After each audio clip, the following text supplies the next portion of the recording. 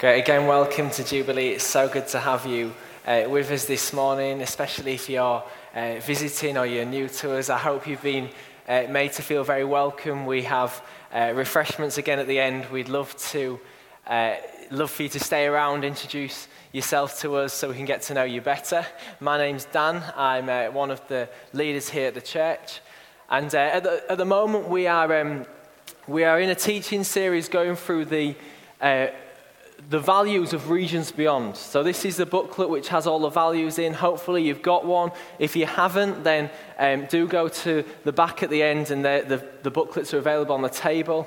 Regions Beyond is the family of churches that we're part of. We're newly part of them, so we are teaching through the values of what it is to be part of Regions Beyond, so we can get an idea together of what that means for our identity. We're teaching through different topics each week, and with the idea that we will have a greater understanding of who Regions Beyond are and what God's plan is for us as part of Regions Beyond. We've got the pleasure of having one of the part of their leadership team, Trevor Payne, is coming in November, at the end of November, to speak to us. So he'll be sharing something of Regions Beyond's heart with us. And then the following week, we have Steve Oliver, who is the leader of Regions Beyond, the whole movement. He's going to be coming to Hull. He's a South African guy who's come to England via Dubai. He is an incredible guy, and he's going to be coming. And hopefully, we won't just be teaching the values. I hope these have been helpful, but you'll get to start to meet some of the people. We had Daniel earlier on in the year, and you'll be meeting these people who are part of Regions Beyond, and we'll be finding out what it means for us as a church to be part of this movement. If you were with us for a prayer meeting in June, was it? June, we had Gareth come from South Africa. Incredible that we are partnering with the nations. We could, in our hall upstairs, hear about what God is doing in South Africa and in Lesotho. It's an amazing privilege to be part of this group of churches. And us as a leadership team, we're so excited about what this partnership means. And then in January, we're really excited because all of the UK Regions Beyond leaders are coming here to Hull for our yearly gathering. And part of that there will be an evening where you will all be invited to come and celebrate what God is doing. You will hear loads of stuff which is going on in Regions Beyond. So hopefully you'll be getting a flavour as we go through these values. And over the next few months, you will really see in action what it means. And for us, we're not sure. We're not sure what it means, but we're excited to be partnering with Regions Beyond and all that it has in store for us. So do grab a booklet. And today, my topic is that we are devoted to mission. So that is the topic and the value that we are looking at today. And I don't know what you think about when you think about mission, but 21 years ago, there was a film released called Mission Impossible. Who's seen Mission Impossible? In it, the government agent, Ethan Hunt, played by Tom Cruise, who's on this picture, he's on a secret assignment when his colleague and mentor, Jim Phelps, is killed. Overnight, Ethan becomes the prime murder suspect, and he is a seriously wanted man. He embarks on this seemingly impossible task of proving his innocence. And when I started to think about that we are devoted to mission, this film came to mind. Because I don't know about you, but when I hear the word mission, I often think it's something that is impossible. I don't know about you, but I think about it. I think it's impossible that mission is something that I would ever be any good at, or I would ever be really successful or comfortable at doing. Mission in my mind it's going out on the streets like we heard Steve share about earlier on. It's about telling people about Jesus. It's about having conversations with family and friends. It's about inviting people to church or to Alpha courses. And I see certain people in the church and I think, they are really good at that. Not me. Mission impossible. And we have this sense of duty that Jesus tells us to do mission. We really should be good at it, but we just, for a lot of us, we probably walk around, if you're anything like me, feeling a little bit guilty that we're not very good at it. And I think this has happened because for many of us, we see mission as preaching the gospel, as reaching the lost, as seeing salvations, evangelism. Now, they're not all wrong, because we see in Matthew 28, the Great Commission, Jesus says to his disciples, then Jesus came to them and said, all authority in heaven and on earth has been given to me. Therefore, go and make disciples of all nations, baptizing them in the name of the Father and of the Son and of the Holy Spirit, and teaching them to obey everything I have commanded you, and surely I am with you always to the very end of the age. So we hear that, so then we think, well, mission is about being obedient to what God has said. Today I want to suggest that for some of us, including myself, we may have misunderstood mission and what mission is for far too long. And in fact, mission is actually not about what we're doing, it's about what God is doing. And he just invites us to participate in something he already has started and that he will finish. And to do that, I want to start by looking at what is God's mission, then how he involves us in that mission, and then finally, what do we do with that as we go from here? Is that okay? God's been speaking a lot this morning, and that's amazing. And I want him to speak through me, so can we pray? And then we'll get into it. Yes, Lord, we just thank you that you have given us your word. You have given us the pages of Scripture where you reveal yourself to us, you speak to us, you direct us. And Lord, I just pray that as I speak, may you inspire my words by the Holy Spirit. May I speak something of you, something of your heart. May I communicate something of who you are to everyone here this morning. Lord, as our kids upstairs are hearing about mission, may you be speaking truth into their lives. May they be getting a passion for being on mission with you this morning. May the people in this room, may all of us have ears that are ready to hear you and hearts that are ready to be changed by you this morning. Amen. Firstly, what is God's mission? I don't know what you think you're on this earth for. I don't know what a successful life would look like. If you'd have asked me that question a few years ago, my answer would have been a well-paid job, a large house with a drive and a garage, a wife, and 3 beautifully spoken children. That's what a successful life would be. And that was my purpose. As I thought about my career and my life, it was how could I build this dream? Obviously, before that, it was to be a professional footballer. Then it was to be in a boy band and or a policeman, all at the same time if I could. But the Bible, you're all thinking about what boy band I'd be in, are you? Yeah? Backstreet Boys, if you want to know. Backstreet Boys. But the Bible tells me that I'm not here to fulfill my dreams. The Bible tells me that I was made by God and made for God. Colossians 1:16 says, all things have been created through him and for him. We were not made to satisfy ourselves. We were not made to live the dream life, but we were instead made for God. But what exactly did God make us for? Well, Scripture tells us in Isaiah 43, everyone who was called by my name, whom I created for my glory. He later says in verse 21 of the same chapter, the people I formed for myself, that they may proclaim my praise. These scriptures show us that the purpose that we were created for was to worship God, to glorify God. We find that even before creation, God is passionate about his glory. Jesus says in John 17, and now, Father, glorify me in your presence with the glory I had with you before the world began. Jesus is speaking to God here, and he's saying, before any of this earth was created, we were enjoying and rejoicing in each other's glory. God created us for his glory, to bring him glory, that through us, God might be glorified. Now, that might seem a little bit odd that God would seek glory for himself by creating man, but Revelation 4:11 says, you are worthy, O Lord our God, to receive glory, honor, and power. For you created all things, and by your will they were created and have their being. This isn't arrogance from God, but it is recognizing that we were created to be worshippers.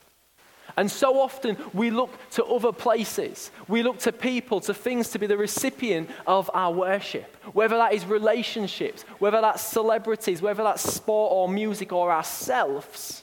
We don't have to look far to see that we're created to be worshippers. But so often we focus our worship in the wrong places. Therefore, giving God glory is about redirecting our worship back to the place it is always designed to be. He alone is worthy of worship, our affection, and our praise today. And when we see God for who he is, then our response is worship, giving him the glory. We were made for worship, and God's mission is to build a people who will glorify him. We see God's mission start in the book of Genesis. He chooses a special group of people, the people of Israel. The first 11 chapters are about the creation of the nations and the people who God desires to glorify him. From verse 12 onwards in the book of Genesis, it focuses on one specific person, Abram, who would become Abraham, and his family, who would become the people of Israel.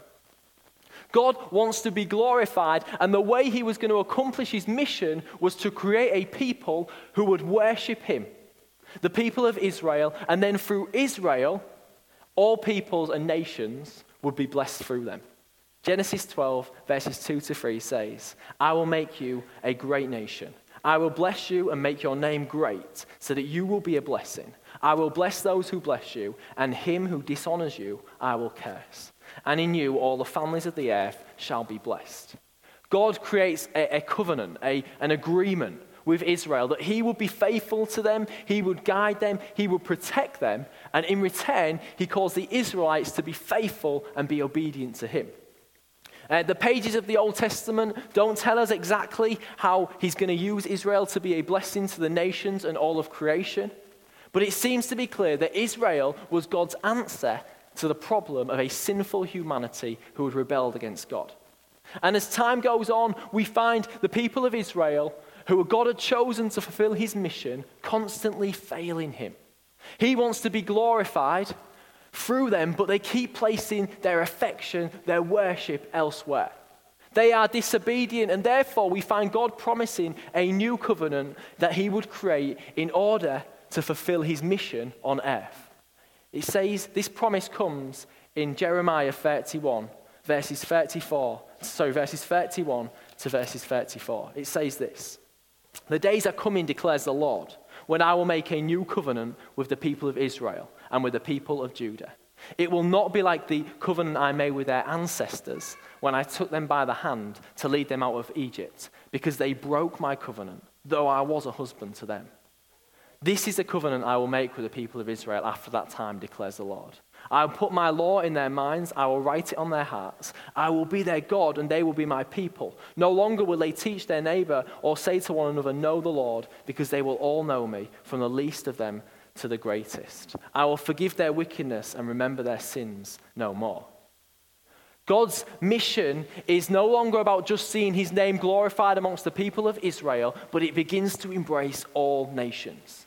We see this mission progress as he sends Jesus to this earth to live amongst his people, to establish and proclaim the kingdom of God, not just to Israel, but to all nations, and to see the kingdom advance.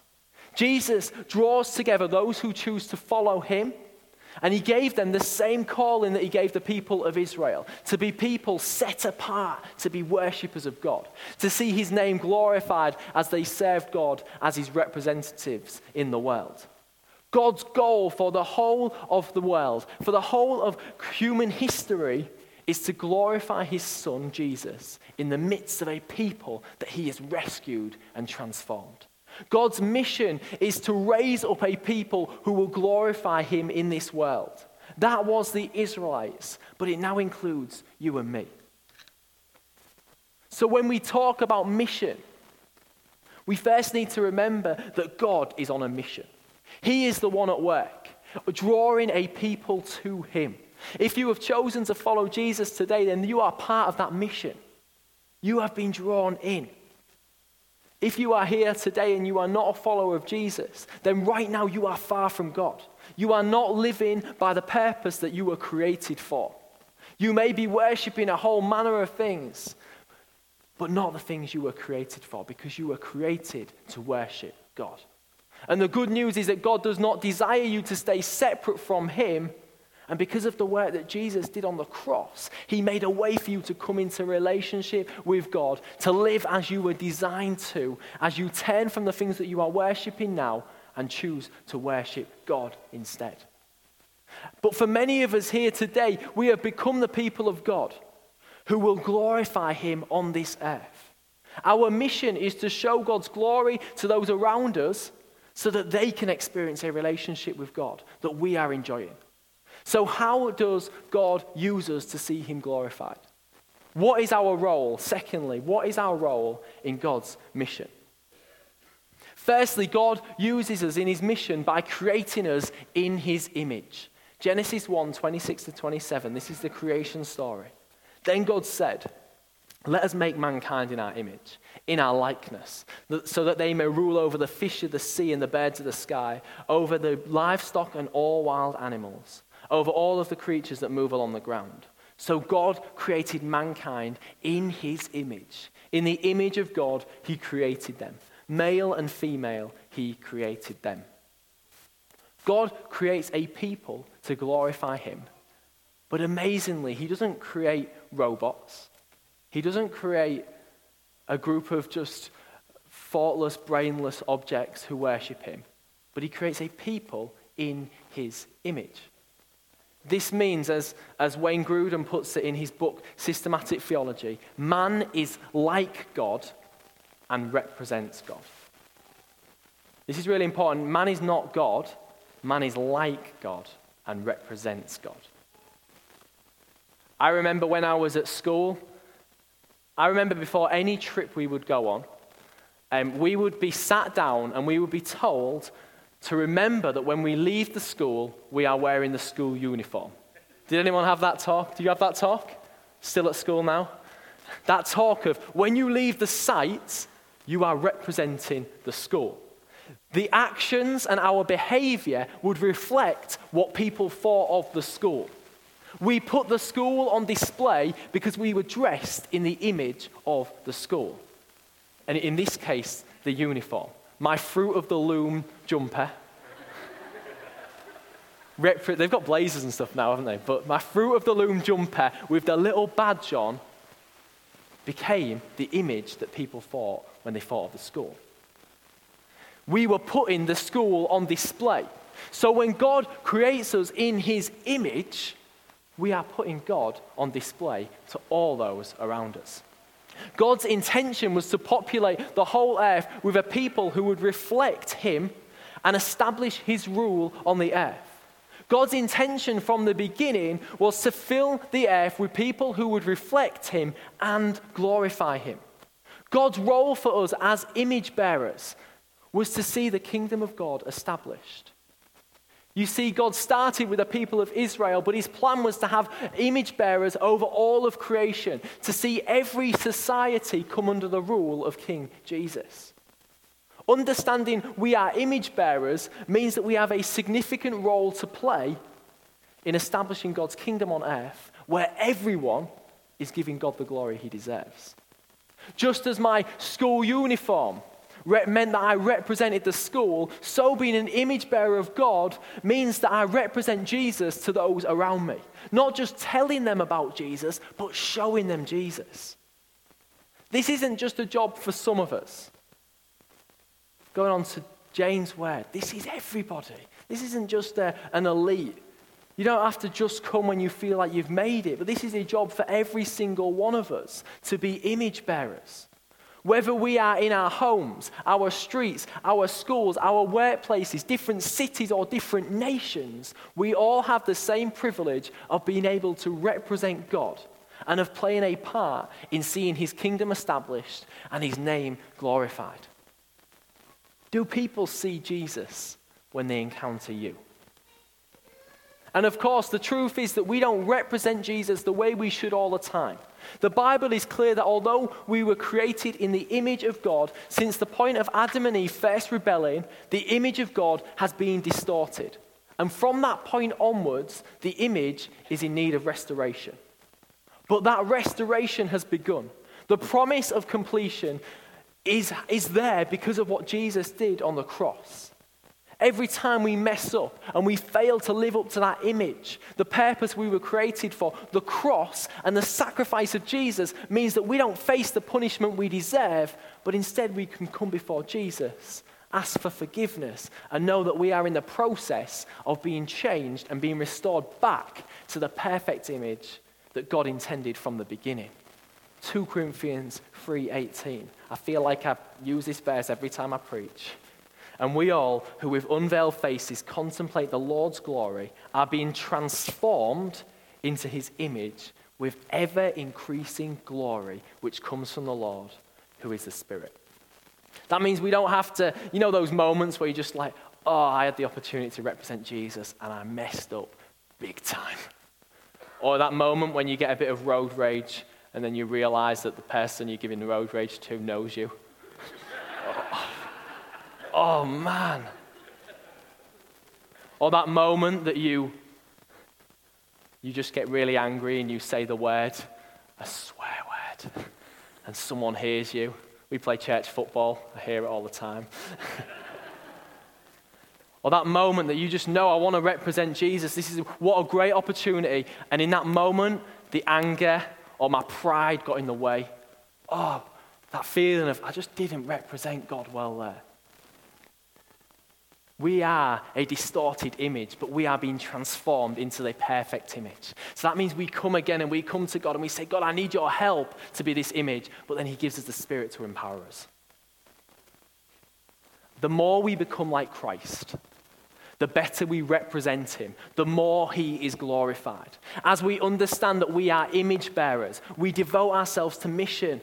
The mission that we are being called to. We become serious about representing God and seeing his kingdom come. When we realize it's not about just coming to a Sunday service. It's not about ticking off that I've been to my growth group this week. It's not about reading my Bible and making sure I keep up to date with my Bible notes. But when we realize it's about representing God, it's about seeing his name glorified, then suddenly we take every aspect of our life seriously because we are putting Jesus on display. So that is God's mission. And he wants to see his name glorified. He wants to raise up a people who would glorify him. And he does that by making image bearers, making you and I. But what now? You leave here today and you know that God wants to use you to advance his kingdom. But you go back into the same struggles, the same difficulties. You have the same fears. I have heard so many messages about how God wants to use me. But if I'm honest, the majority of them haven't changed me. The majority of them, I go out feeling like, I know I need to do it, but I go out feeling a little bit guilty or a little bit like a failure. Or I go out really enthusiastic, but by 2 o'clock on a Sunday afternoon, sometimes 1 o'clock, the enthusiasm's gone. Well, I want to spend the rest of my time looking at how we live as image bearers and live in a way which sees God's kingdom breaking in. Do we want to see that? Do we want help to live as image bearers? Hopefully this will give us some great ways that we can practically engage with God's mission. Firstly is be a worshiper. If you are trying to show others who God is, then it starts from being a place of being a worshiper. Not just singing a few songs on a Sunday, but living lives which glorify God. We cannot expect others will want to follow us and glorify our God if we are not doing the same as we are made in his image. As we devote ourselves to mission, then we will show the world what it is to be not to be a worshiper of idols, not to chase dreams, not to live for ourselves, but instead to be a worshiper of God, putting him first, putting others before ourselves, being content with what God has given us, having a heart of thanksgiving, serving others, living lives of love and generosity. Let's start by being worshippers of God. Let's start by living life which glorify him. Secondly, be filled with the Holy Spirit. Jesus, on leaving this earth, did not leave us alone.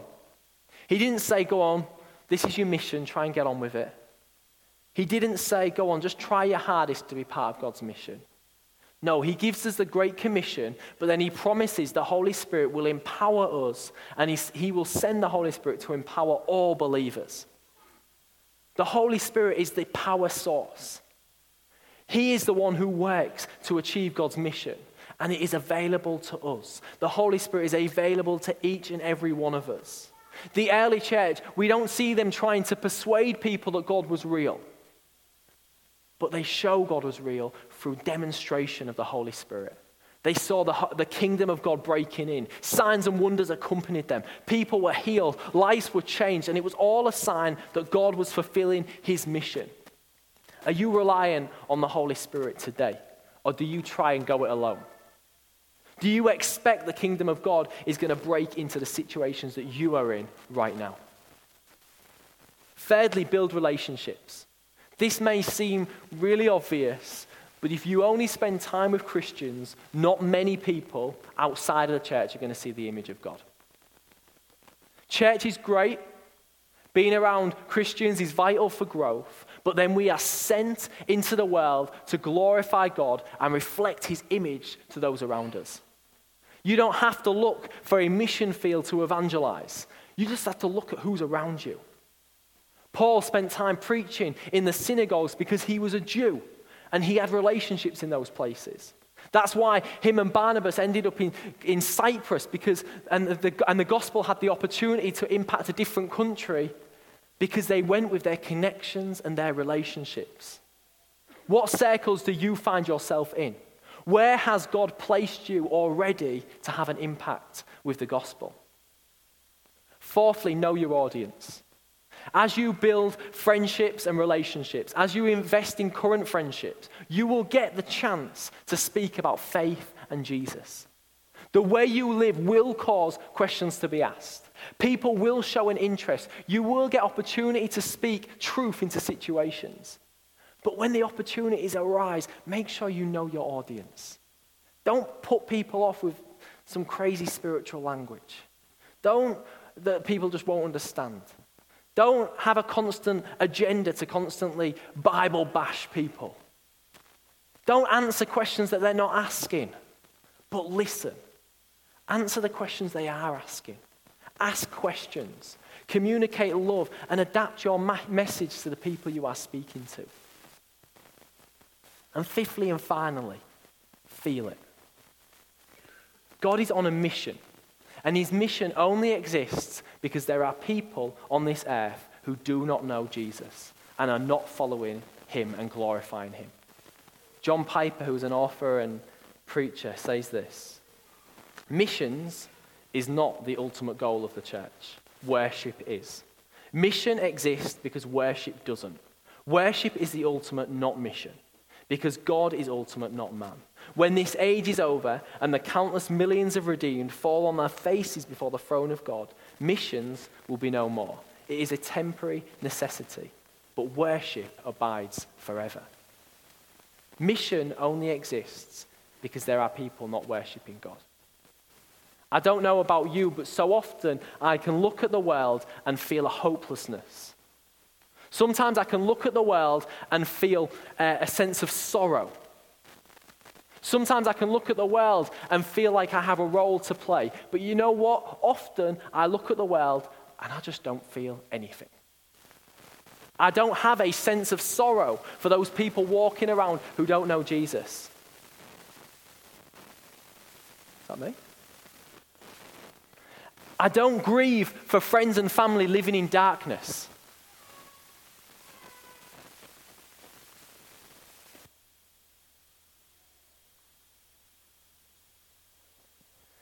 I don't look around and think, oh my word, these people are living in darkness. These people don't know Jesus. Often I don't have an urgency to see God's kingdom breaking in. I know that it's coming. I know Jesus is returning one day, but that day feels so far away that it never really has an effect here. Paul, the writer of the book of Romans, he was a Jew, one of God's chosen people who I spoke about earlier. But he knew that due to their disobedience, the people of Israel were separate from God and they needed to choose to follow Jesus themselves. He had made that decision, but he spoke about his fellow Jews. This is what he says in Romans 9. I have great sorrow and unceasing anguish in my heart. For I could wish that I myself were cursed and cut off from Christ for the sake of my people, those of my own race, the people of Israel. Theirs is the adoption to sonship. Theirs is the divine glory, the covenants, the receiving of law, the temple worship, and the promises. Theirs are the patriarchs, and from them is traced the human ancestry of the Messiah, who is God over all, forever praised. Paul is saying here is that it is the Israelites who were chosen by God. They were designed to be in relationship with God, but at the time they were far away.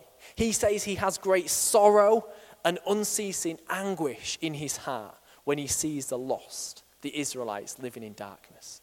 He says he would rather be cut off and cursed from Christ if it meant that other people experience salvation. Wow. What an incredible moment if you feel it that much. Do you feel that? When you see the lost around this city, on your street, in your family, do you feel sorrow and anguish? If we want to be a people devoted to mission, then I think it is going to start with us being a people on our knees, crying out to God to break into the lives of those around us. Tears for my friends in my football team. Tears for my best mate Paul. Tears for my brother-in-law and his family. Because I believe if we start to feel it here, then the Holy Spirit will move us into action to become people devoted to mission. But I think it's going to start with us being on our knees. It's going to start with us crying out for God to break in. Revelation 7, 9-12 tells us of a future to come when Jesus is glorified once and for all. This is where creation is heading. If you want to know where you're going, listen to this.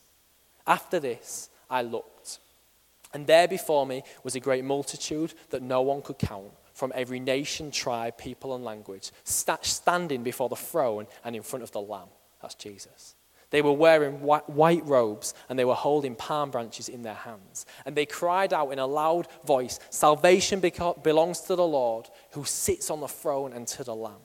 All the angels were standing around the throne and around the elders and the four living creatures. They fell down on their faces before the throne and worshipped God, saying, "Amen, praise and glory and wisdom and thanks, honor and power and strength be to our God forever and ever." All the people from every nation, tribe, people, language, worshiping with the angels around the throne of God. What a moment that will be. What a moment. And you know what? If you're a follower of Jesus today, you'll be there.